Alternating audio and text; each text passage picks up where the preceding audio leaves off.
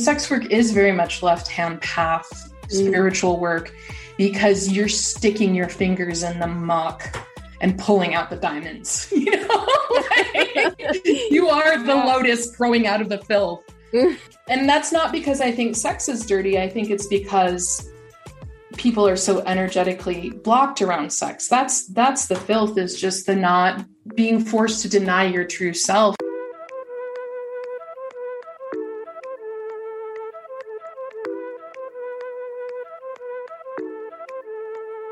Welcome to Left-Handed Journeys. My guest this episode is Venus Valentine.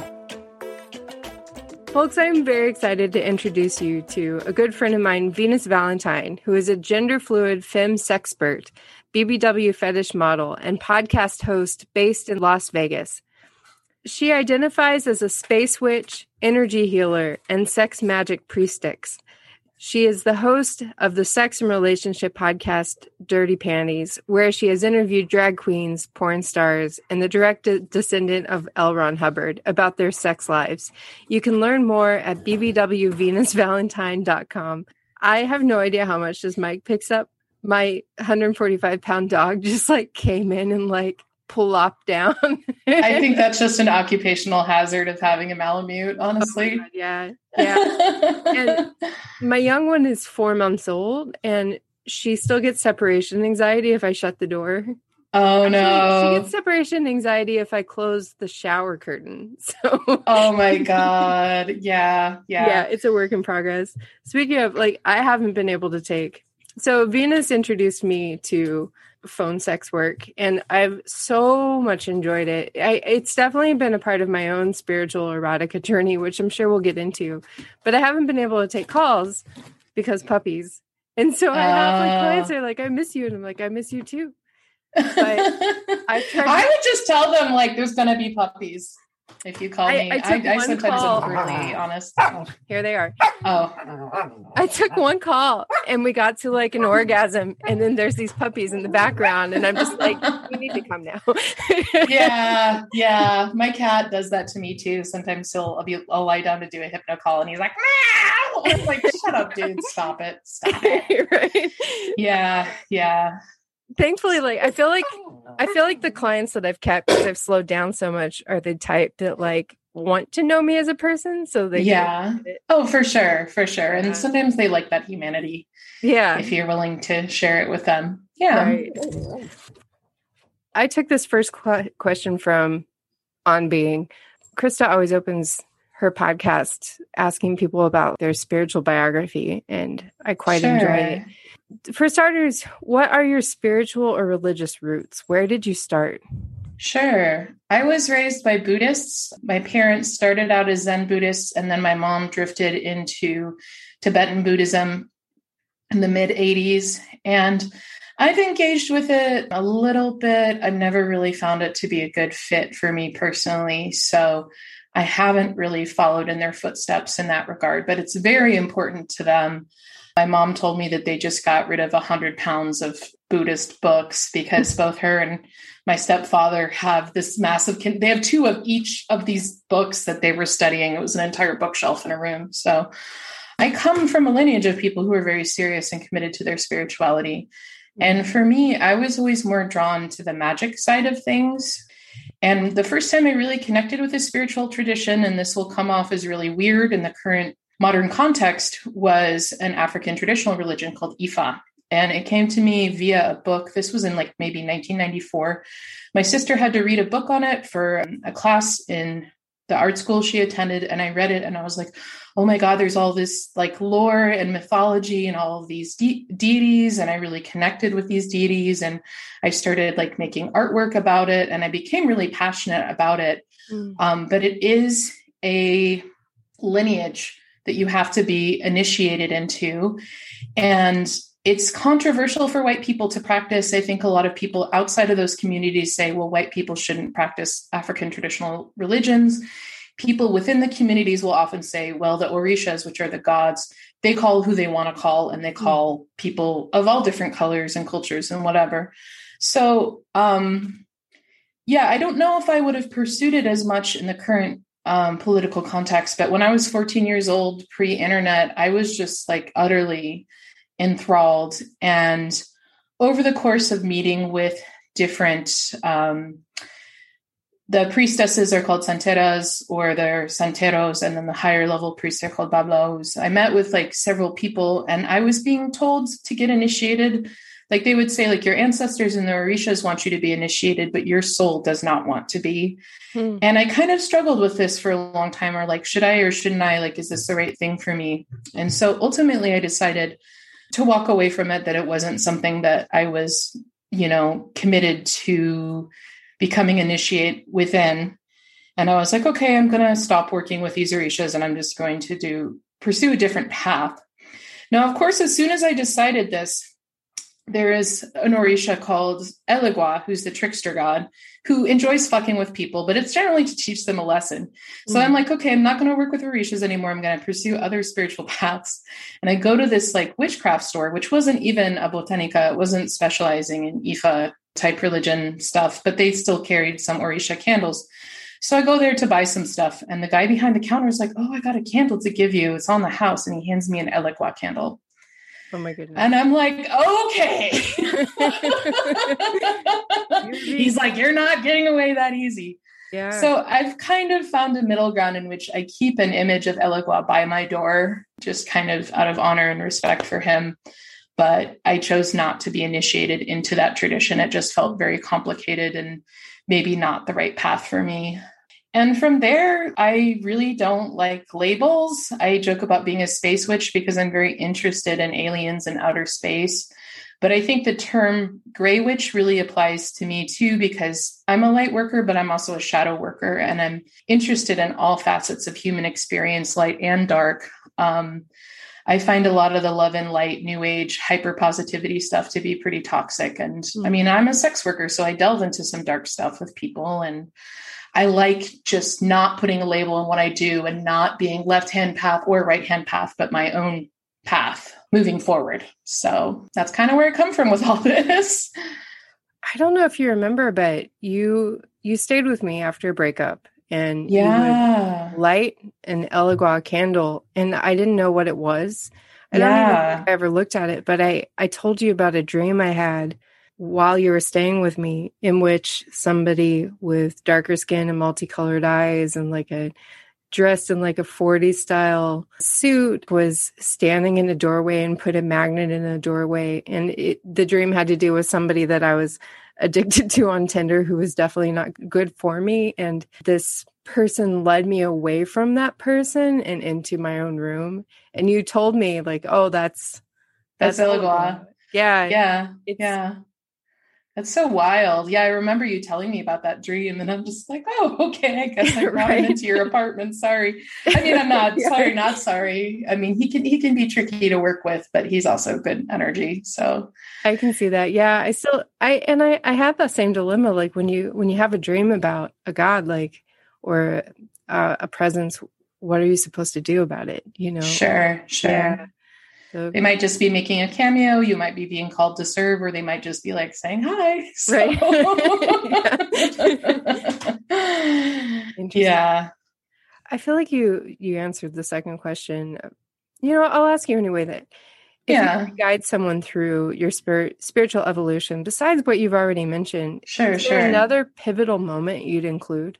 Oh, absolutely. So I've always been I think spirituality and sexuality and art, creativity, those are the things that I care about the most in life.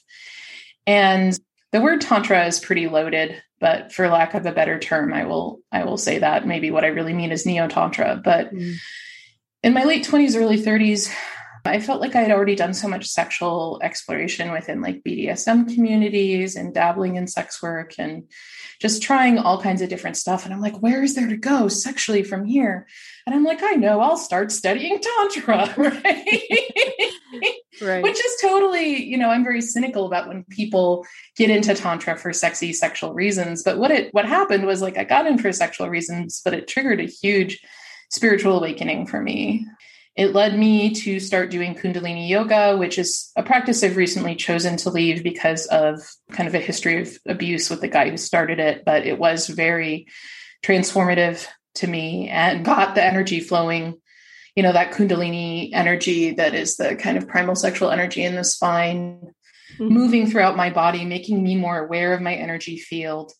And then I found a kind of mentor who I thought was a good mentor for me. And in a way she was, in other ways she wasn't. But I was like, oh, well, she's not trying to have sex with me. So I was very cautious of just sleaziness in these neo-tantra communities. And I was like, oh, well, she's not bringing that sleaziness to me.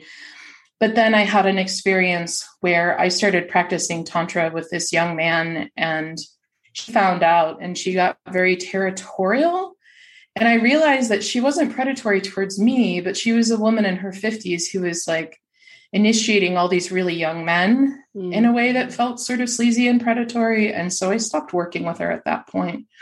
But that kind of lit the spark. And then when I was 35, I was like, well, I'm not going to force a Kundalini awakening. I think if you are actively practice spirituality and get into stuff like altered states with BDSM, you already have that sexual energy flowing within your body. I think I was already somewhat awakened, but I'm like, I don't want to have some dramatic Kundalini awakening. I don't want to force that. I'd heard horror stories. But then like things would happen. Like I found this rainbow snake, dead snake lying in the street, just in the middle of nowhere. And I'm like, whoa, okay. And then I decided that I needed to get rainbow snakes tattooed, a pair of rainbow snakes tattooed up along my spine. And I'm like, I'm not trying to trigger the Kundalini awakening. I'm just getting a Kundalini awakening tattoo. That's right. All. And I was making all this artwork with images of snakes. And it's sort of, I had kind of more of a traditional Kundalini awakening with a dom I was working with where, we were doing what would normally be a typical scene for us. And I just got completely overwhelmed and I felt like I couldn't round out my energy. And, with that has come this ability to like have orgasms where I'm not even touched just from breathing. And it's almost kind of hard because most of my sexual partners just aren't on my level. Mm-hmm. And so I feel like I'm in like PhD level spiritual sex craziness and they're still in maybe second or third grade. And it's made it harder for me to date and have a fulfilling sexual life. And I'm sort of still very wary of people in these spiritual sexuality communities. So that's been complicated for me. Like it's like exciting to wake up to that stuff, but it's sort of like the archetypical, okay, now I can see the Matrix. And it kind of is like, do I want to see the Matrix? It's a lot. And then the other thing that I think was a turning point was I took psilocybin mushrooms for the first time when I was 35. And that led to me doing it about 16 times in 5 years, culminating in a trip last year that was like one of the darkest moments of my life. So I think I kind of went as far as I could go with that. But that was something that also awakened a lot of awareness for me as a spiritual person. It's kind of stereotypical, but it was really special to get to have that experience. Stereotypical definitely does not mean it's not effective, right?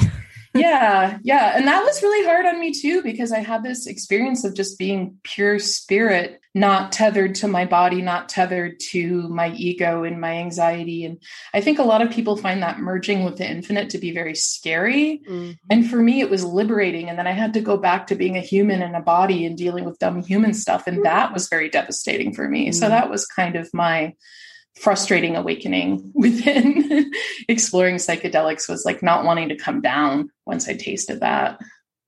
I feel like I have some grasp of what it is, but can you just describe what a Kundalini awakening is? Sure. So within Tantra, there's this idea that there's these two channels of energy that are sort of like sleeping snakes at the bottom of your spine. And through doing different practices. And ultimately, Tantra is not about sex. Sex is a way of accessing this energy. Tantra is a spiritual practice, and sex is a tool that you can use to access the energy and to have these experiences. But it's not the only way. And a lot of it is just like breathing and meditating and movement. And I've certainly taught workshops where people were very disappointed because it wasn't sexy sex.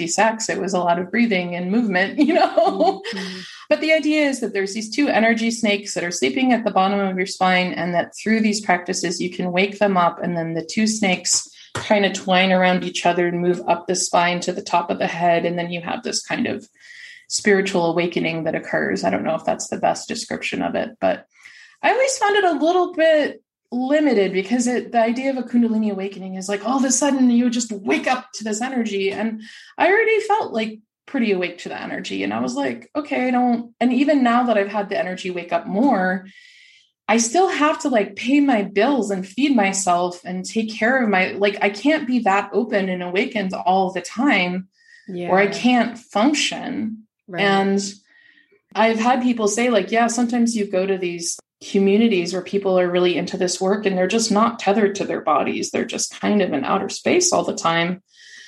So that's always bothered me for a number of reasons. One thing that it seems disrespectful to communities and oppression and all these things that we need to deal with, because I feel like my issue with a lot of New Age communities is they don't seem to be grounded in the political situation, or they don't seem to care, or, at least when you have these conversations, and I feel like we all sort of need to commit to each other to stay grounded in some way to be well, I feel if you're incarnated in human form, it's because you're here to have a human experience. You're not here and so there is this sort of fantasy about the monk who goes and lives in a cave and completely isolates and achieves nirvana. And I'm like, I don't think that's what we're here for. Right.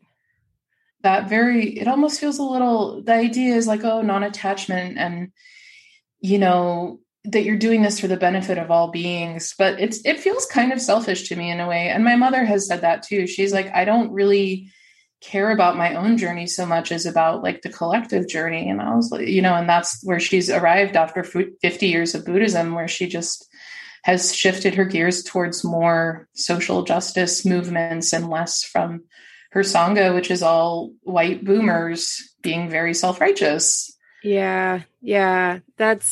My journey has definitely led me closer to Buddhism, but that's one issue I have trying to find a Sangha, is that so many of them are predominantly white. And I mean, I'm white, so in theory that shouldn't bother me, but I want to be a part of communities that are grounded in social justice. And when they're predominantly upper middle class and white, they don't care, Yeah, she's been working with someone and recommended someone named Lama Rod Owens, who's like a queer person of color who's a Buddhist. And I've looked at some of their stuff and like, that's like, I can understand why my mom is more attracted to that than what she's described in her Sangha, is just that it's really dominated by like older white men, that they never supported the younger generation, that it's not a welcoming place.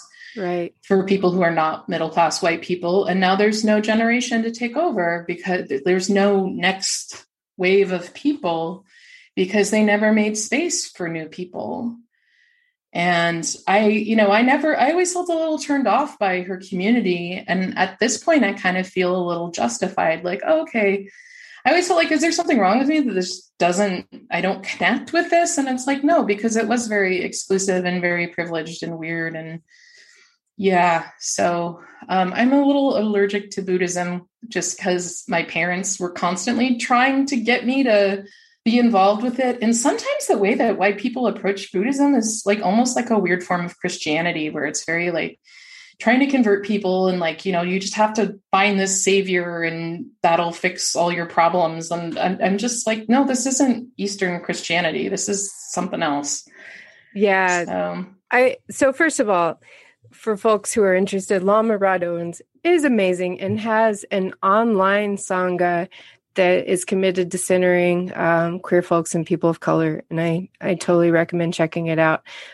The concept of spiritual bypassing really appeals to me. I think that's partially what you're getting at, is people are drawn to any spiritual path as a way of moving beyond their suffering, when that is moving beyond the human experience, right? Yeah. That's something I struggle with too, is it's like, sometimes I'm like, why did I incarnate? This is horrible. This is so unworkable.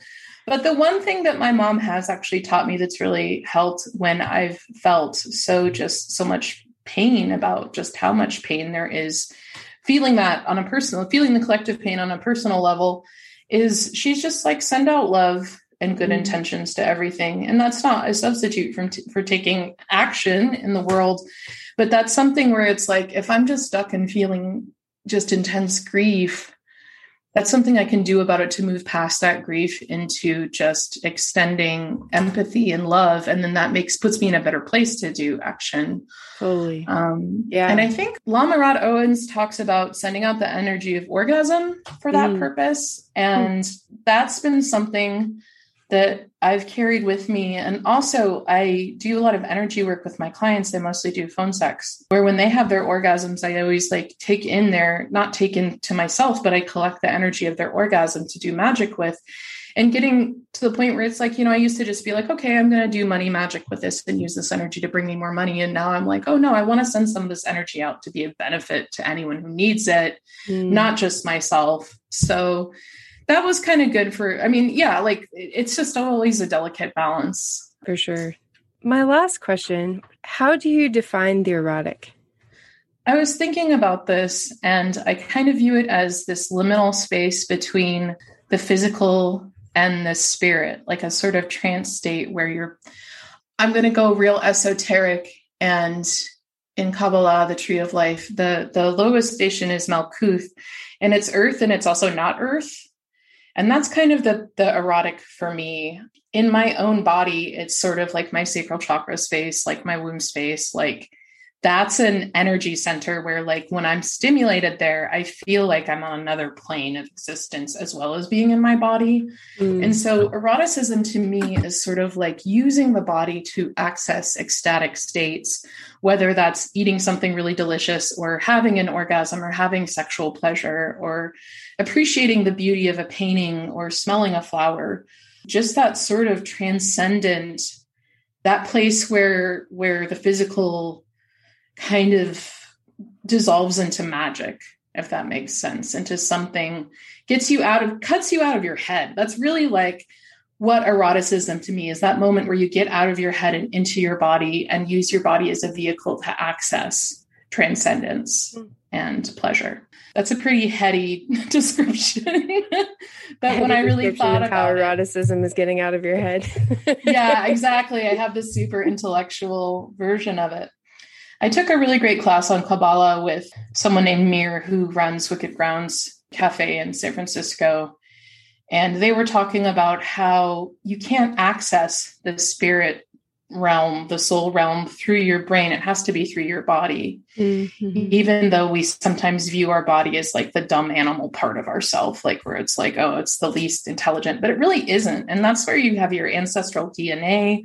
Like, your body is so special, and the brain really wants to think that it's more important than the body, and it drives like eating and sex and sleeping are like lesser drives compared to like this more intellectual pursuits. But I think it's all important.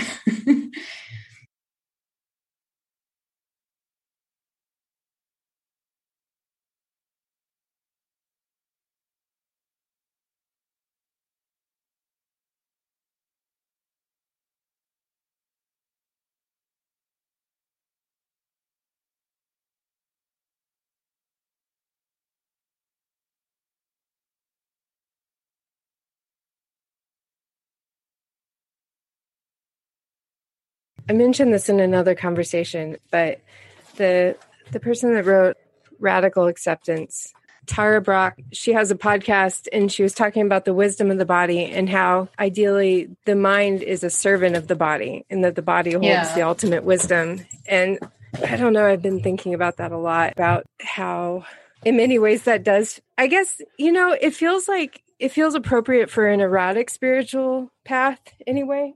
I know you said you don't feel like you're on the left path or the right path, but I think there's something to the left-handed path when you're drawn to experience the body and not just try to escape it. Yeah. Which I think you have to be to have an erotic experience, that it's messy and gritty and dark. In many ways, I think that is the harder path, right? Yeah. I mean, I don't like to say that I'm basically one or the other. It's like I am involved in a satanic church. So a lot of people are like, oh, well, you're left-hand path. And I'm like, yeah, I am, but it's not all that I am. Sure. Yeah. I'm just really interested in Satanism as like the liberation of knowledge. Yeah. It's sort of choosing to have the awakening where you see it's the loss of innocence, the idea of the snake in the Garden of Eden, and the forbidden knowledge. And what is the forbidden knowledge is that you yourself are as God, which is like, oh no, can't have humans knowing that they're divine, And the Satanists I hang out with are all queer nerds who are awesome. I mean, there are a lot of Satanists who are about stuff that I'm not about. So, but I feel like it's like, I have dabbled in the more sort of toxic positivity, law of attraction communities, and I've taken away really great stuff from like the light workers and those people. Like I've made vision boards and had them come true. And like, that's really neat.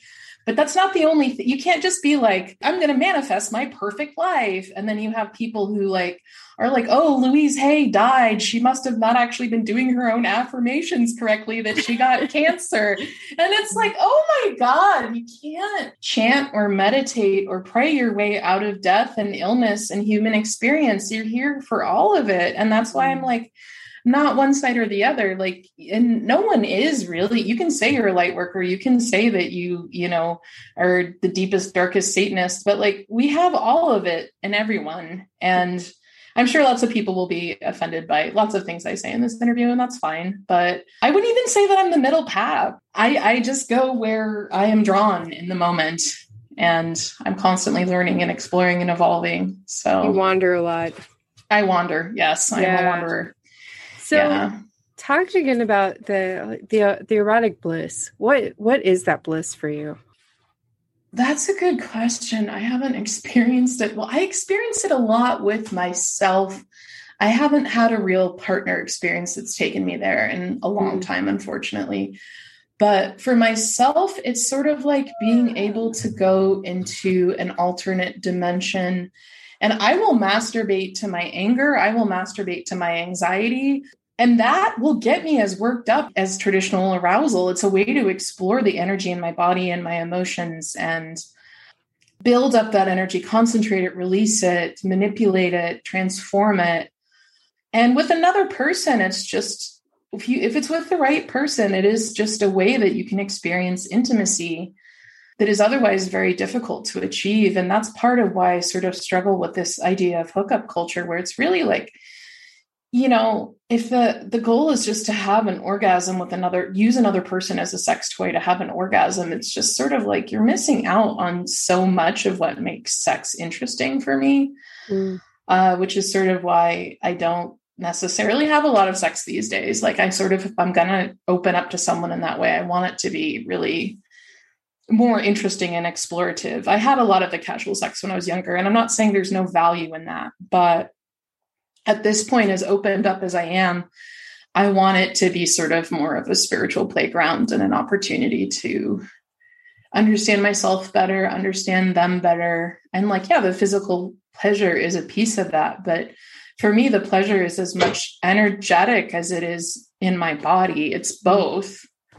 We haven't talked much about your work as a sex worker. Sure. Where does that fit in? Because you do a lot of spiritual work with your clients. Erotic spiritual work. So can you just talk about it? Sure. I would say it's like I'm technically called a phone sex operator, but my work, it doesn't draw on my own sexual energy very much at this point. It's really about helping them. There's a lot of energy healing that occurs. There's a lot of trance states that we access. I'm currently working on a program to help people retrieve their lost divine feminine energy, which, young men and boys are often told to shut off that part of themselves. And then they feel so empty later in life that they're not integrated with this part of themselves. It's their birthright. So it's sort of like a weird form of radical energy healing, radical sex therapy. I can't legally call myself a therapist, but that is what I do to some extent, is just help people work through their stuff. And then I get a phone call from someone who just wants to jerk off. And I say, I'm sorry, that's not really what I do. I've been doing phone sex off and on for 12 years. I've been doing it as my job full time for 6 years. And I can't keep doing it unless it feels in alignment and meaningful for me. And it's been hard during pandemic to sort of muster the energy and focus necessary because everyone feels so needy and empty. I feel needy and empty. Like there's not a lot of positive energy, to be found. But it really, it's weird because I think a lot of people come to me because they like the image of like this priestess, this is like really sexy. And people are really turned on by the idea of cult leaders, the idea of sex magic, the idea of rituals and initiation. And that kind of brings them in. But there are a lot of people who are really looking for a deep healing or spiritual transformative experience. And that's what I do. And I don't think I could do that. I thought about becoming a sex therapist when I was younger, but I like kind of working in this wild west of having a lot of freedom to draw on my own experiences to create experiences for other people. And it's a delicate balance sometimes. I'm still making a living, and sometimes it hurts to have to turn down a client if they're not about what I'm about. But at the same time, it's like I can't give my energy away. It's like the equivalent of a hookup where they just want to jerk off and then, be done in 5 minutes. That just feels like an energetic drain on me. So I work with people who really want to go deeper. I've had an interesting experience recently where I really bring out channel succubus energy and feed on client energy as a succubus consensually. But I had one client realize that he channels succubus energy and he needed to just sort of come into alignment and acceptance of his own inner succubus and embracing that energy. So it's very mysterious and exciting. That's amazing. Yeah. And, I think I've found, so probably a lot of people would be surprised that phone sex is still a thing or even is as big of a market as it is. But yeah. I think part of why there's such a big market for it is because there's a lot of wanderers like you and like me who can't find what they're looking for elsewhere. And that audio connection offers people an intimacy around strange topics, desires, fetishes that they just can't find elsewhere, Sure. No, people have asked me hasn't cam and porn replaced it? And it's no, because that's a visual fantasy experience. Whereas phone work is very psychological and definitely energetic for me. I feel like that there is an energy exchange that is very palpable that happens, that, the breath is the vehicle of spirit. So the voice is also a vehicle of spirit. Mm-hmm. And I have my clients do a lot of specific types of breath work to get into trance states or to, change their energy signature. And it is a form of magic, and I don't think I could do it in any other career, even there are people who do in-person sacred intimate work who also do very amazing healing stuff. And I'm sure you can do amazing healing stuff even as a cam worker, but phone sex is different from any other type of sex work. You can't just swap it in and out with cam or escorting or anything else. And I've had that with friends who are sex workers in other parts of the industry where I'm like, oh, well, if you ever, they're like, oh, I'm sick of stripping, my feet hurt. And I'm like, come do phone sex. And they're like, nah, I just doesn't. They're people who are physical performers and they express themselves with their body and they really need their body to do their magic. Whereas my magic really comes from my mind and my soul rather than my physical body in doing phone sex. So, and I'm assuming, do you feel like that's a gift of the universe, that specific way that you do magic and that you have an energetic connection with people? Yeah.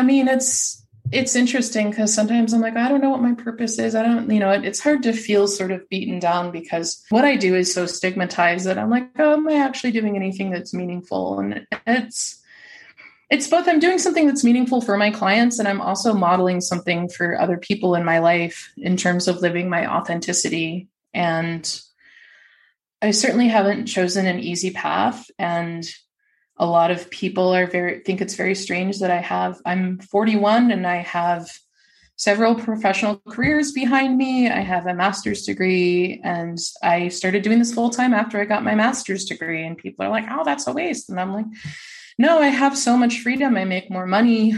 This feels more authentic than what I could have done, what I was quote unquote supposed to do or groomed to do in graduate school. And I'm like, wow, I could have saved myself a lot of money. But at the same time, I felt like graduate school in and of itself was a really important growth experience for me, even if that didn't translate to a career in what I studied. And actually, my best friend in graduate school, we both studied public health. She's a carpenter now. I'm a sex worker. She's a carpenter. We both were like, yeah, we got this degree, but this, working at a county health department isn't really our soul's calling, But it was a growth experience, and it was part of my journey, and it was a really magical time. And I met you because I met you when I was in grad school. I wouldn't have met you otherwise. So yeah, it all happens for a reason. It does. And I'm turning 40 this year, and just thinking like, I feel like I wasted so much time on jobs that I didn't want to be doing and stuff. But then I think if I didn't have all that time, I wouldn't be the person that I am. Sure. I am really glad that I had professional careers and conventional. I was always a weirdo, but I tried to be in a conventional relationship. I tried to walk the straight and narrow path, and I found it very soul crushing. And I think it's good that I have that under my belt. So I'm not like, oh, well, I could have gotten married. I could have had kids. I could have done this. I could have done that. I think that sometimes it's harder for people who go into sex work straight out of high school, and they never actually have an opportunity to explore other types of careers. And then it can be sort of a trap for them. If I really wanted to change careers, I could. I've just really thought about it. And I don't think I could go back to working 9 to 5 in an office I never was happy doing that. I've tasted freedom. And it's hard, but it's worth it. So 2 thoughts. One is that I think that we can be called to something or gifted in something and not have to do it forever. Sure. We've all got different gifts and different ways of using those gifts. I know sometimes like the work that you do gets tiring and you wonder if there are other things, but there's nothing that offers the same amount of freedom and that's as fulfilling, at least not in the moment. Yeah. But you were saying that like sometimes, because the work is so stigmatizing and sometimes it doesn't feel like you're offering so much good in the world. So I pulled up your profiles on the site, and one of your profiles has over 1,600 5-star reviews from people. Another one has nearly 200 5-star reviews. And I mean, the thing is like, this isn't just giving somebody a way of getting off quickly. Like you said, like these are things that people search for that they don't know how else to find. Yeah. There's some erotic spiritual fulfillment for a lot of them as well, Yeah. Over 1,800, but just with those 2 lines alone, Sure. No, and I do fill a niche, and I have to a lot of people who are really on the cutting edge of anything are laughed at, and then later their contribution is celebrated. But in the moment, and I remember saying something about how like I was teaching my clients how to have better boundaries with women, by firmly modeling consent. And a woman who is my former best friend laughed in my face. And this was my best friend. She's like, no, you don't. You think you do, but no, you don't. And I was like, it was like being slapped, just to have my work disrespected so blatantly. And it's hard because I am out to my parents to some extent, but I always feel like they're waiting for me to find a different job. Mm-hmm. And with my most serious relationship in my early 30s, it was like, he gave me the green light to start doing it. I had taken a break when I was with him, and he was like, oh no, you can totally start doing this again. But then when he realized it was becoming a career, he began actively sabotaging me. And it was okay for me to do this as a side gig to get through grad school. But if I wasn't, and he was overly obsessed with the fact that I was doing phone sex, even though at that time I had made a documentary that was on the local PBS station. It was on the front page of my school's website. I was getting published in the New York Times. I had a contract position with Google. I was doing a lot of high profile work, but he couldn't let go of the fact that I also did phone sex, even though phone sex was what was funding all of the high profile stuff. None of the high profile stuff paid enough. Right. So yeah, it's sort of like being a sanitation worker or something, like someone has to, this is like almost sort of like energy dirty work where it's just like the stuff that people can't talk about that festers and is stagnant and corroded. And our society is so blocked and stuck and immature around sexuality. And then in spaces where it is encouraged to be discussed freely, whether that's neo-tantra or swingers or BDSM, then it often comes out in really toxic ways because it's been so suppressed that people still have this scarcity mindset, or it's dirty or it's naughty or whatever. It can also come out in beautiful ways in those communities. But I've also seen just like a ton of abuse and consent violations and horrible stuff happen. So it's like, I am really like, sex work is very much left-hand path spiritual work, because you're sticking your fingers in the muck and pulling out the diamonds, you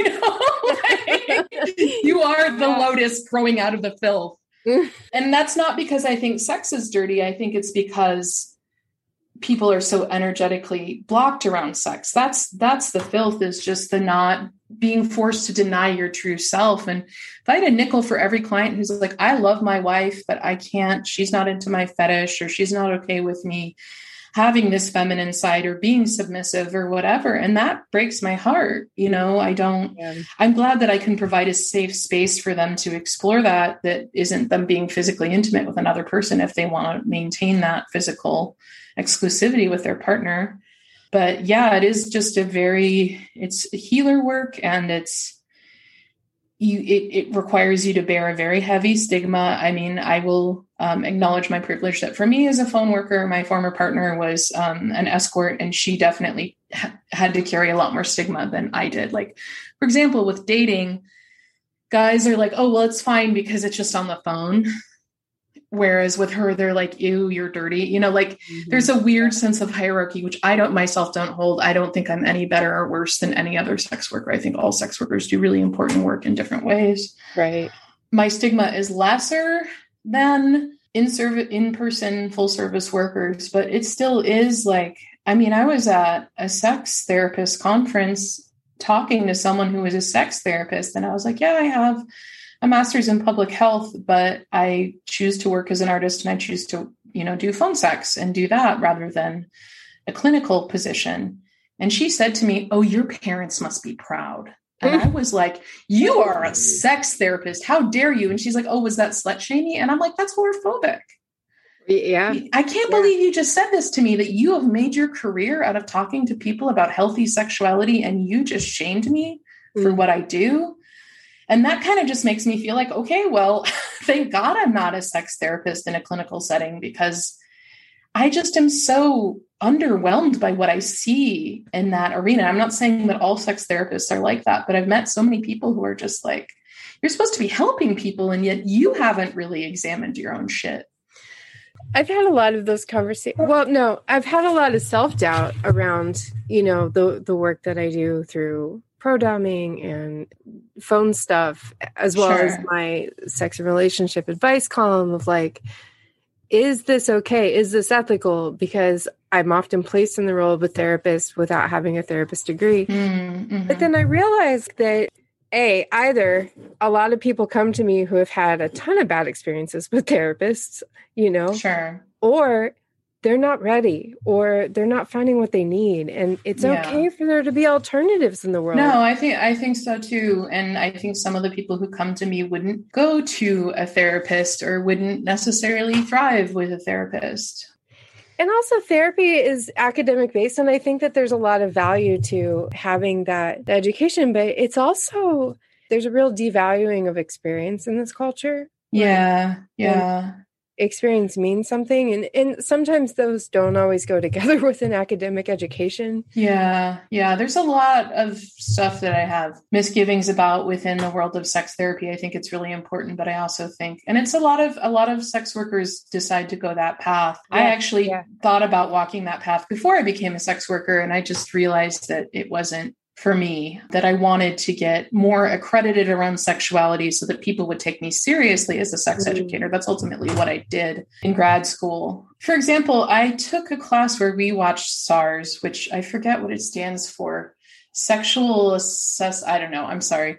It's something that sex therapists have to do. They have to watch these films that are supposed to desensitize themselves to hot button sexual issues, whether that's BDSM or elder sex or sex and disability. Mm-hmm. And I was so glad I missed the class where they did scat, because I really couldn't handle that viscerally. Yeah. But like all the other SARS that we watched, it was like BDSM, elder sex. Who the fuck is going to be upset about like people over the age of 50 having sex? Let them have sex. If they're having sex, that's fantastic. Same with sex and disability. The fact that these are considered like, oh, creepy, crawly, icky. It just feels really like kind of gross and ableist to me to like be holding these things up as like, ew, this is gross, but you have to look at it so you don't recoil when your client brings it up. Like, you know what? It really feels, yeah, that's right, Winnie. It feels like people who are just not okay with the body. Yeah. You know? Because if you're not okay with disabled bodies or aging bodies or bodies in pain, like maybe there's some stuff around just the body in general that you have. Yeah. No, I could see that too. I think it's sexual attitude reassessment. I think that's what SARS stands for. Gotcha. And there are people who are getting into doing more social justice-y SARS, which is good. I'm so grateful that I've, even when I have times where I'm experiencing burnout, especially around this pandemic, that I do have a way to earn a living that allows me to be so much my true self and to do healing work, and as unconventional as it may be. I'm so, so grateful for that. And, there may come a day where it's time for me to move on. And I think I'll know, and the path will become clear, but I'm not there yet. That's about it. Yeah, I think Winnie's ready for me to get off the phone. Okay. Well, it was great talking to you about all this stuff. It's both of us, I feel, are on this wild and woolly frontier of sex and magic and spirituality. And I love that you are my friend and that we've gone through a lot of these journeys together, knowing each other since 2013 or 2012. I don't remember, but I've known you quite a while now. Yeah, something around there. Yeah. Learn more about Venus at bbwvenusvalentine.com. Follow her on Twitter at @thebbwsuccubus and on Instagram at @bbwvenusvalentine.